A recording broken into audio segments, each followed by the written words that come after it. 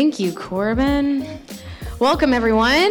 If we haven't had the pleasure of meeting yet, my name is Cassie Farron. My husband and I, co-pastor, we lead this community of Jesus followers together. He would love to be here today, but yesterday we're actually out to lunch with some friends, and we get a call from a fellow pastor in town, and he goes, "Hey, I've got the stomach flu, and I have no one to preach for me tomorrow. Would you be willing?" So, beauty of us being co-pastors, Alex is preaching at a different church this morning, and Cassie is here preaching. That's a first.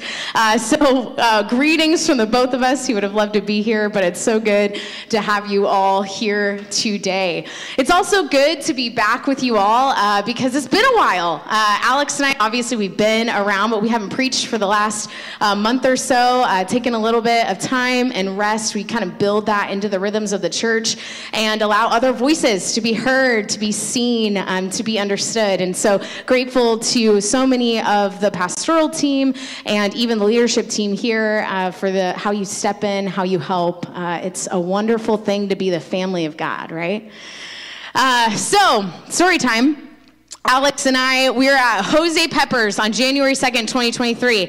Anybody love Jose Peppers? Oh man, I know. So Joe Gonzalez is shaking his head up here because Joe's taken us to some legit Mexican restaurants here in town. I know it doesn't compare. But guys, to me, Mexican food is Mexican food, and Hispanic food is like a major food group in my diet. So we're at Jose Peppers. Thank Jesus for Mexican food.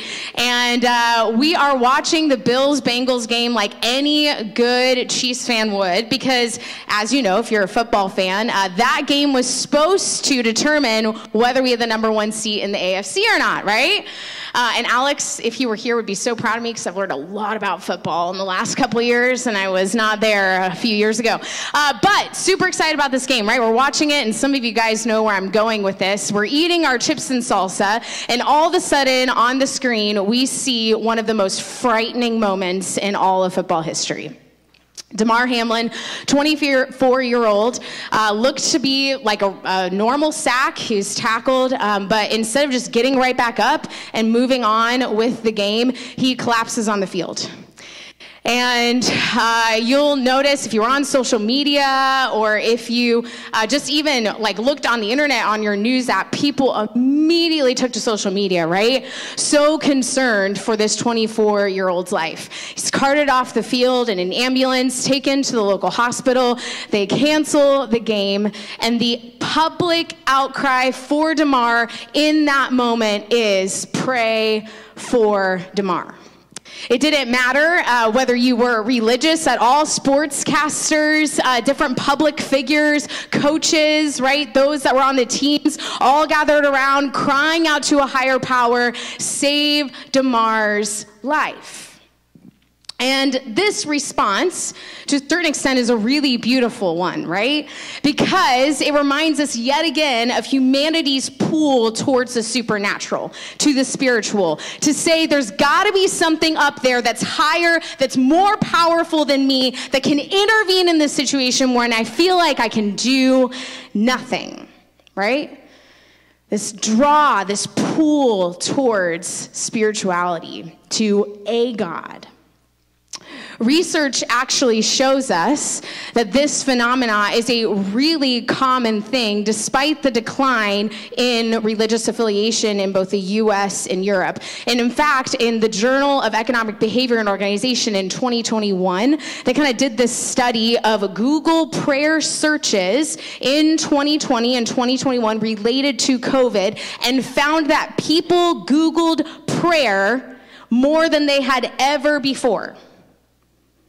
Prayer Google searches rose on all continents, at all levels of income, at all levels of inequality, at all levels of insecurity, and for all types of religion except for Buddhism. And I do not know why. If you want to look, go and find the study. You're welcome to look it up.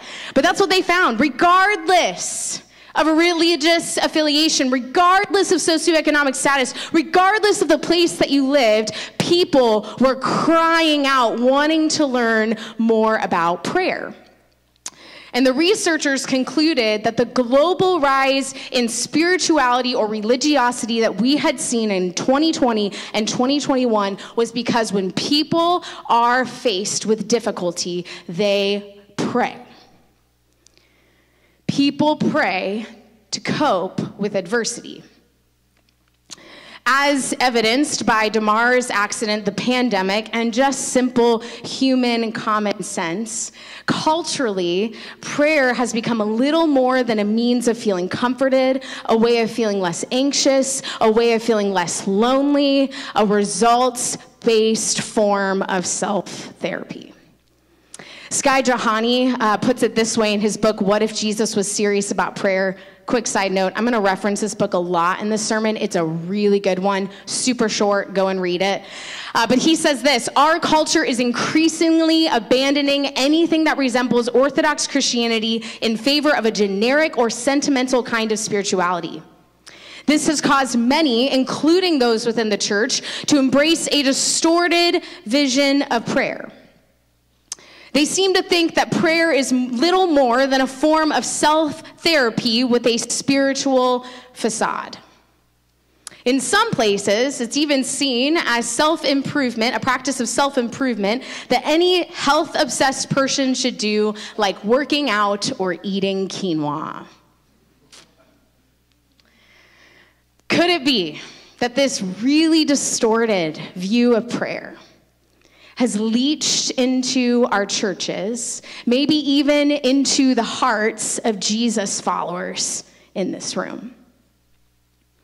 If I'm being honest, I think I've let this results-based self-therapy vision of prayer seep into my own soul and my own heart.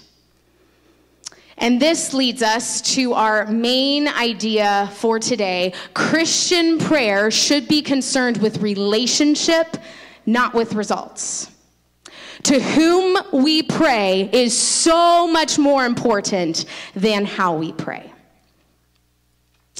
If you want to go ahead, take out your phone, use that gathering guide, or go to your Bible app. Maybe you've got your physical Bible today. Go to Luke 11. This is where we're kind of going to be camping out for the rest of the sermon. And then production team, we've got a drawing. If you would pull that image up, and then we'll just kind of keep that image on the screen when there aren't other slides going.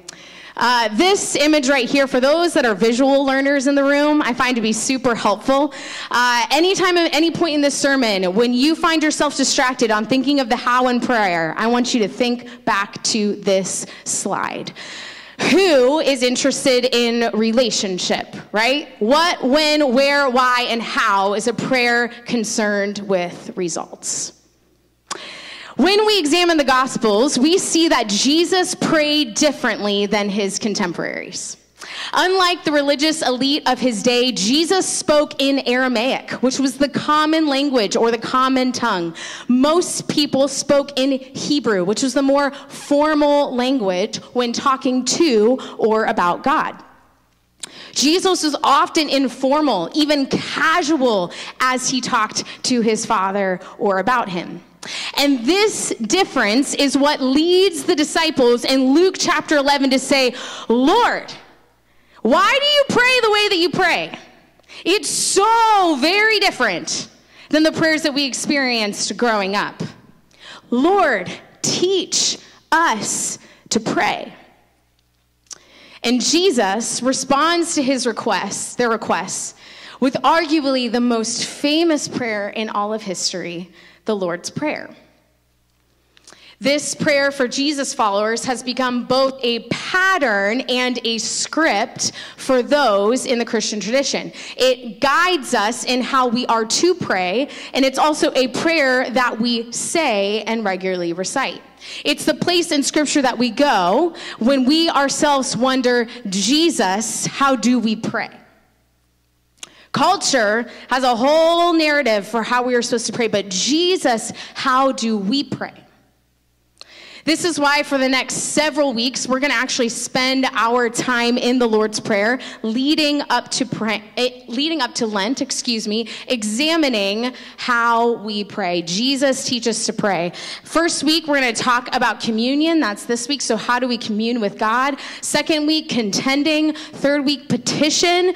Week 4, how do we pray in confession? And week 5, prayer through mission. And so this week, to kick off our series, we're going to focus on communion.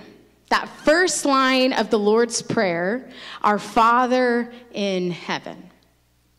And again, this brings us back to our main idea for today. To whom we pray is much more important than how we pray. Jesus begins the Lord's Prayer reminding us that our communion with God as Father is the very foundation for all of prayer. It's the starting place. It's everything. The who of prayer is God our Father. I want to just take a brief aside to say with the breakdown of the family in our current culture, those words, our Father, may feel really problematic to you. And I don't want to discount those feelings. I don't want to discredit those feelings. In fact, those feelings are extremely important and valuable and a necessary step in your faith journey. But today, we don't have time to dig into all those intricacies. If you want to dig a little bit more into that, I actually did a sermon called The Father Almighty in our Apostles' Creed sermon. I would encourage you to go back to that. It deals with some parental wounds, different things like that. And if you're really struggling with that parental relationship, if God as Father, I want you to go look at that sermon. But today, we really want to focus on what it looks like to define the who of prayer, which is God our Father. This opening line would have been extremely shocking for the disciples in the first century, and not in the same way that it necessarily would be for us today, although maybe there are some similarities. First of all, it would have been really shocking to them because God was never referred to in an intimate way, as I mentioned before, right? He was always referred to reverently, formally. You can picture a whole lot of thous and these and holiest of holies and I am not worthy, which all of those things are good, right? But in 2 words, Jesus extends his intimacy with God to his disciples, to the whole audience, and to every single one of us. This is like a whoa, drop the mic moment. This also would have been really difficult for the disciples because they had a very different understanding of who God was. See, prayers in the first centuries for both Jews and non-Jews were generally formulaic in approach. They used words specifically to compel God to act, right? If I just say the right thing, if I just do the right thing, God will finally do what I want. And this led many people to believe that God looked more like a ruthless dictator, a vending machine, a genie in a bottle, than a loving Father. Our Father in heaven.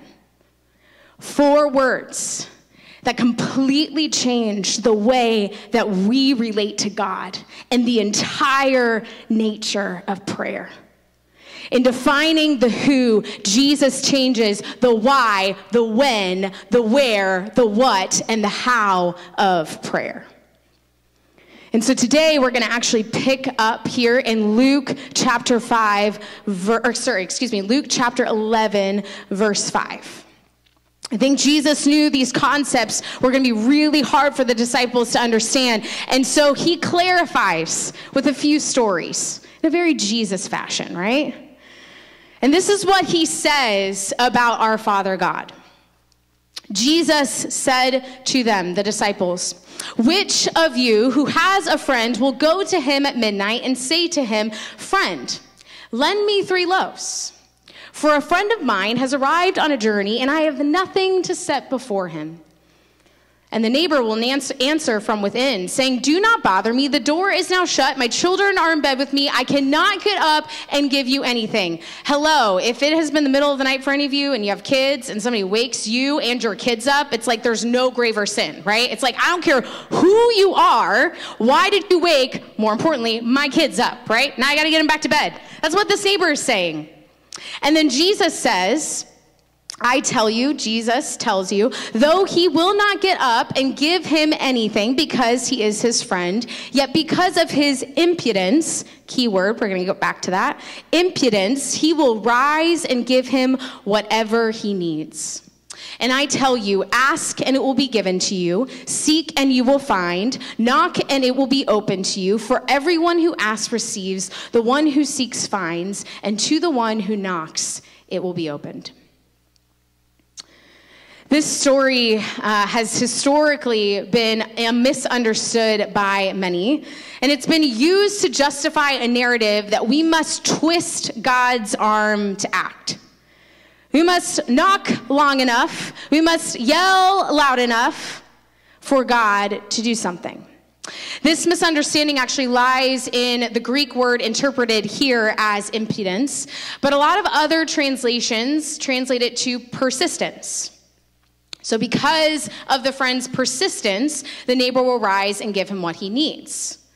To get what we want, we have to ask God over and over and over and over and over again. However, this interpretation of this particular story does not necessarily make sense within the context of God as a loving Father, sandwiched between the Lord's Prayer and the story that immediately follows it. It doesn't make sense with the simplicity of those latter verses. Ask, get, seek, find, knock, open. Simple, right?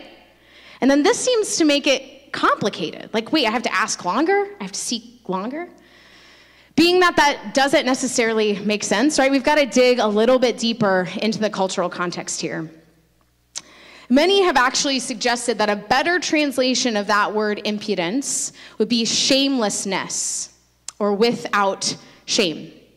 According to Skye Jethani, ancient Israel was an honor-based culture and highly communal. Similar to maybe some of the Asian cultures of our day, or even some of the Arab cultures of our day, highly communal, community-based, not individualistic at all, which is where we come from. A person's reputation was of paramount importance, and their reputation was inextricably linked to their extended family and the community. In America, when I do something wrong, the shame fully comes on me. But in a more communal society, when I do something wrong, I've shamed my entire community. Failing to provide bread to an unexpected visitor, which is the core problem of Jesus' story here, would not only bring shame upon an individual, but the entire village, on the neighbor themselves. So this is what Jesus is saying. He's saying that sleepy neighbor's friendship won't motivate him to act, to get out of bed, to wake up the kids and help. But the neighbor's desire to be hospitable and to protect the reputation of his village will. It's as if the neighbor is knocking on the door saying to his neighbor, I know you will get up and give me bread because of your reputation as an honorable, honest, hospitable member of our community. This point is remarkably simple. Here's what Jesus is saying. God does not answer prayers because of our reputation, but because of his.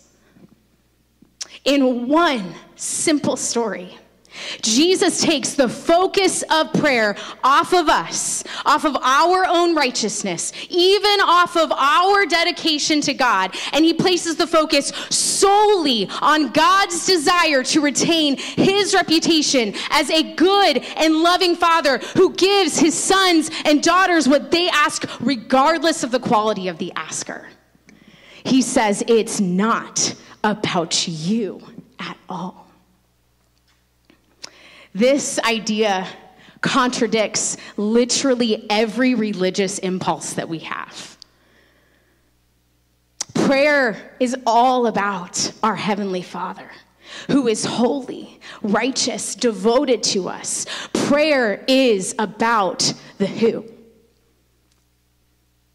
Johanni says this: prayer is not a religious way of nagging God. Prayer at its most fundamental level is simply asking God to be God. Sam Roberts is one of our pastors here at Midtown. I think she's down with the kids today. Yes, she's down with the kids today.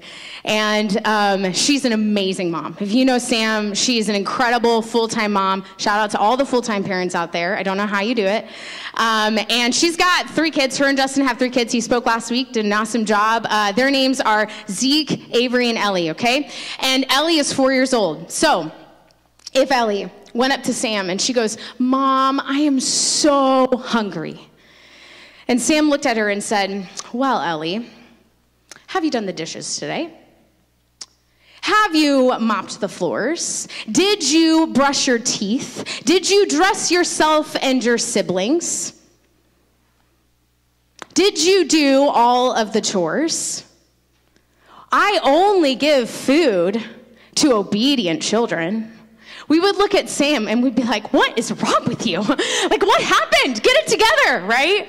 I use that example because Sam's nothing like that, just amazing mom. No, right? Ellie comes up to Sam and she says, "I'm hungry." And Sam does not give Ellie food because she's a good girl. She gives Ellie food because she's a good mom, right?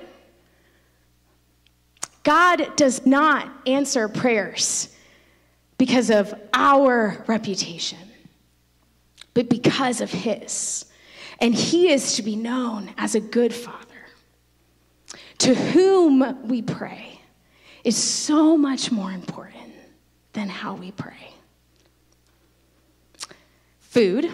This provides a really good segue into our next story. So if you pick back up Luke chapter 11, verse 11, Jesus goes on to say, "What father among you, if his son asks for a fish, will instead of a fish give him a serpent?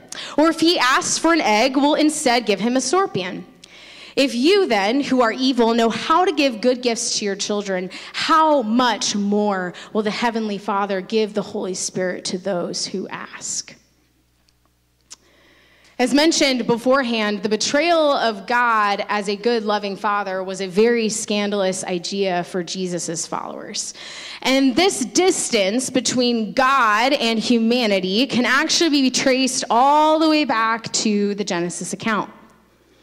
So we're actually going to pick up very briefly in Genesis chapter 3, verse 1.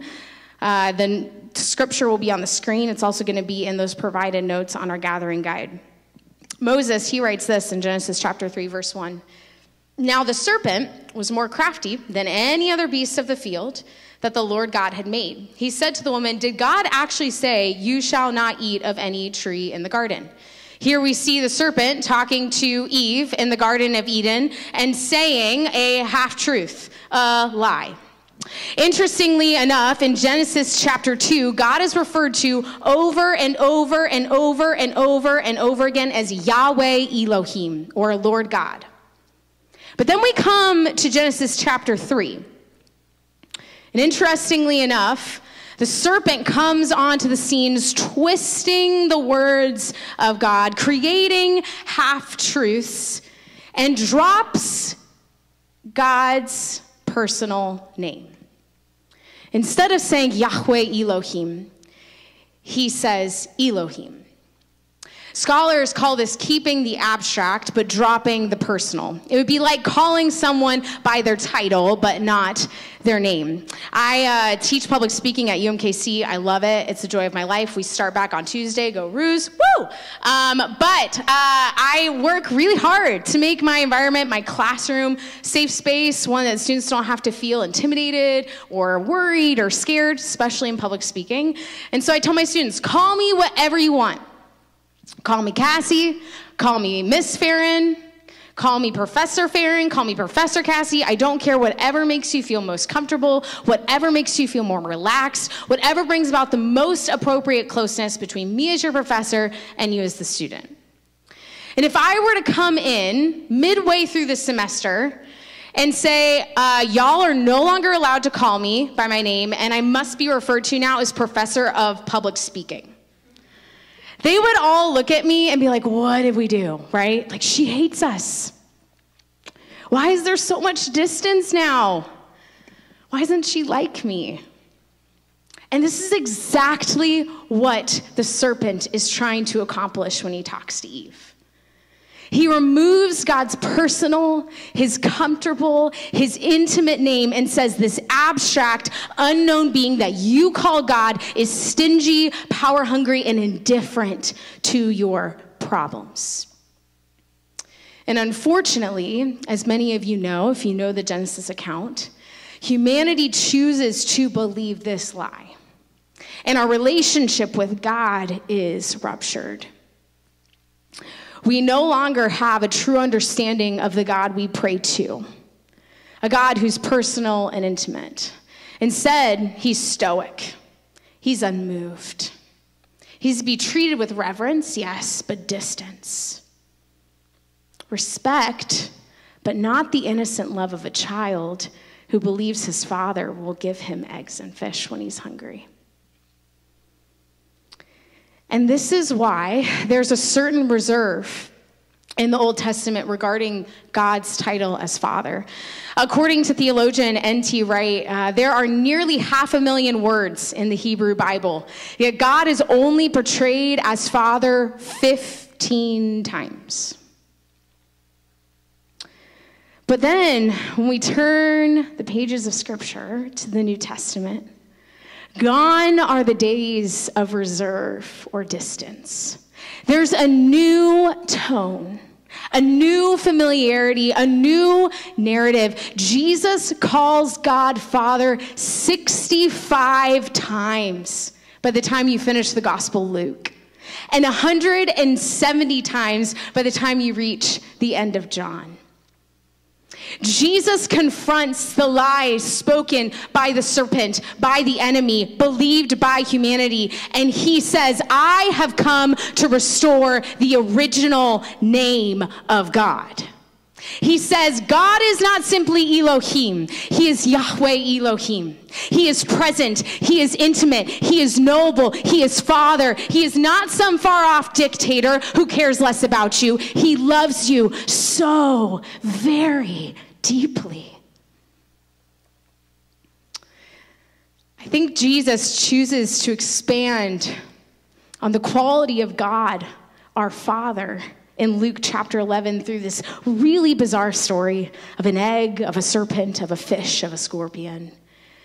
Because Jesus understood that to restore us in the world, he had to restore our relationship with the who. Without an understanding of God as a good Father, we fail to understand our identity we fail to understand our identity as the sons and daughters of God. And that's only made available through Jesus being God's Son. Worship team, if you would go ahead and join me. I don't know about you, but like the disciples, I find myself pretty shocked with those first two words, our Father. I find myself doubting whether God is truly intimate, whether he is really personal, and whether he really cares and loves me like a father does. But over and over and over again, through the life of Jesus, we are introduced to a God who shows fatherly love. We see it in the story of a son who takes his inheritance too early and a father waiting to receive him with open arms regardless of what he has done. We see it in the story of a woman who has done a whole lot of wrong in life and admits to it. And she's confronted with the scandalous love of a Savior at a well. We see it in the story of a man who betrays Jesus in his darkest moment and then is greeted by the Savior on a beach in love, in love, in love. it's only in the proximity to the Father, God of love, that Ephesians 3:18, we grasp how wide, how high, how long, and how deep the Father's love is for us. Therefore, we have got to stop thinking about prayer as simply just communication with God. Prayer is quite literally communing with God. To simply say we communicate with him places the focus once again on the how and not the who.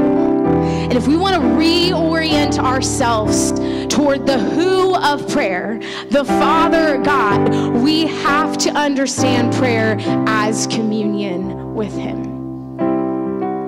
The shocking revelation of the Lord's Prayer is that the intimacy that Jesus experienced with his Father, the love between a father and a son, is now available to us as his adopted children. You are no longer orphaned. You need not be consumed with a record of wrongs. You no longer need to live in distance. You can finally experience the love of the Father, which you so desperately missed as a child. Welcome to the family of God. And so when we have those moments, when we're like, God, I can't do it. Like, I'm not good enough. I didn't do all the things right this week. I messed up big time. Or when we have those moments where, like, I cannot trust in a God who's supposed to be my father when I've never seen what a father's supposed to be like in my own life.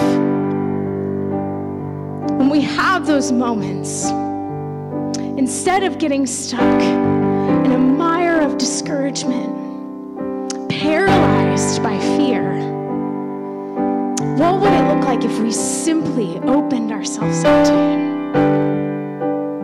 What if we prayed without words and allowed God to simply be God? This is good news. To pray, to commune with God, you need do nothing other than receive God's love and make your home. I'm sure some of the more practical ones in the room, you're like, I get it. I'm not supposed to focus on the how. I'm supposed to focus on the who, but how do I do that, right? Some of you are thinking that still time. You know, we actually do this through a practice that's commonly known as contemplative prayer. And contemplative prayer, as defined by the Handbook of Spiritual Disciplines, is a way of being with God without wordiness. Relying on God to initiate communion and communication with him. Wesley Hill, in his book, The Lord's Prayer, A Guide to Praying Our Father, describes the practice of contemplative prayer this way. He says, let your heart rate decrease. Know that you are already bathed in the love of your Father.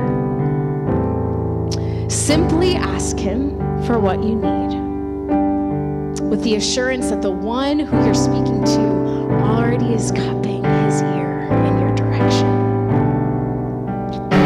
How extraordinarily simple. This really should be no surprise to us, because Jesus consistently emphasized over and over and over again how simple prayer was supposed to be, like how uncomplicated it was. He said in Matthew chapter 6, verse 7 through 8, and when you pray, don't heap up empty phrases as the Gentiles do. Don't say a whole lot of words, for they think they'll be heard because of their many words, their own righteousness, the how, not the who. Do not be like them, for your Father knows what you need before you ever ask him. And so this is my challenge to you this week. Start engaging in contemplative prayer, even if it's just for 5 minutes every day. It's as simple as sitting in the quiet of your living room, your bedroom, your kitchen, and drawing your attention once again to the love of God. You will get distracted, I guarantee you. Your phone's gonna go off. Your mind's gonna quickly fill with the laundry list of things that you've gotta do, right? But here's the the deal. Every time your mind wanders, every time your mind strays, it's yet another opportunity for you to turn your attention back towards the God of love. And in doing so, day after day, week after week, month after month, year after year, we may just find that our view of self as the loved son and daughter of God and our view of God as our Father has been completely redeemed. So if you would, we're going to take some time to pray. If you would close your eyes with me. Maybe open your hands up towards heaven. Maybe rest your hands, your palms of your hands on your knees. Slow down your heart. Slow down your pulse. Breathe deeply in and out.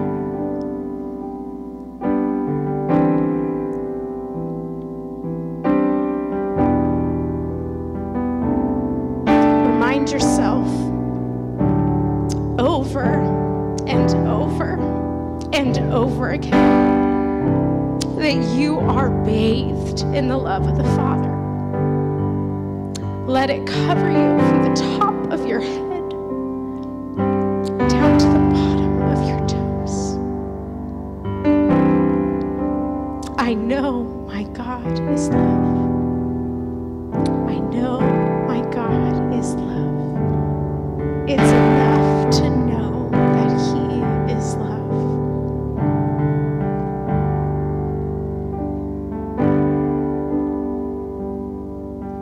Listen to Him. Become aware of His presence.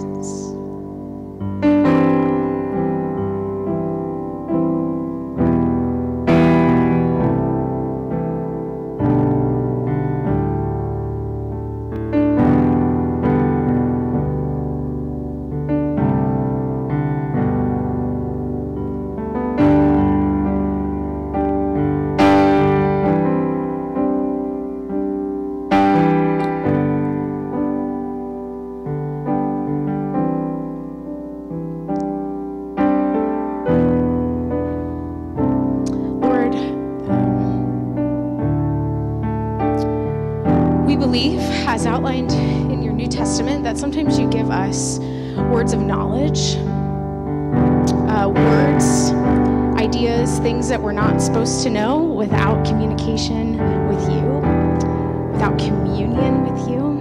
And God, right now, I really feel like there's several people in this room who were abused by their fathers and who are really angry and upset with you right now. And the word that I just keep hearing you say is, it's okay. It's okay.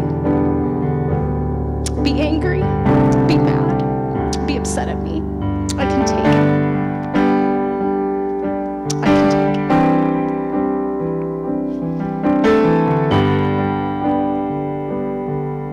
God, we come before you today, very grateful that we get to commune with you as Father God. No distance, no space between us, but close, intimate, and personal.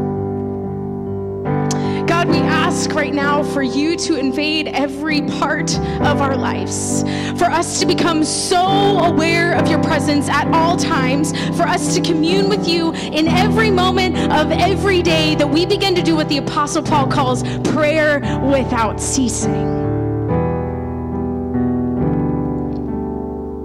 Lord, help us in our human frailty, in our busyness, in our distraction, to commune with you more and more every single day.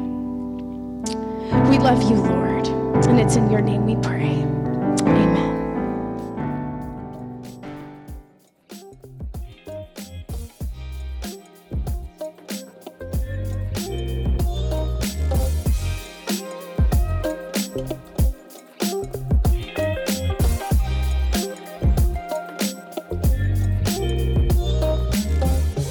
listening to the Midtown Church Weekly Podcast. To find out more or to join a church gathering, check out our website at midtownkc.church.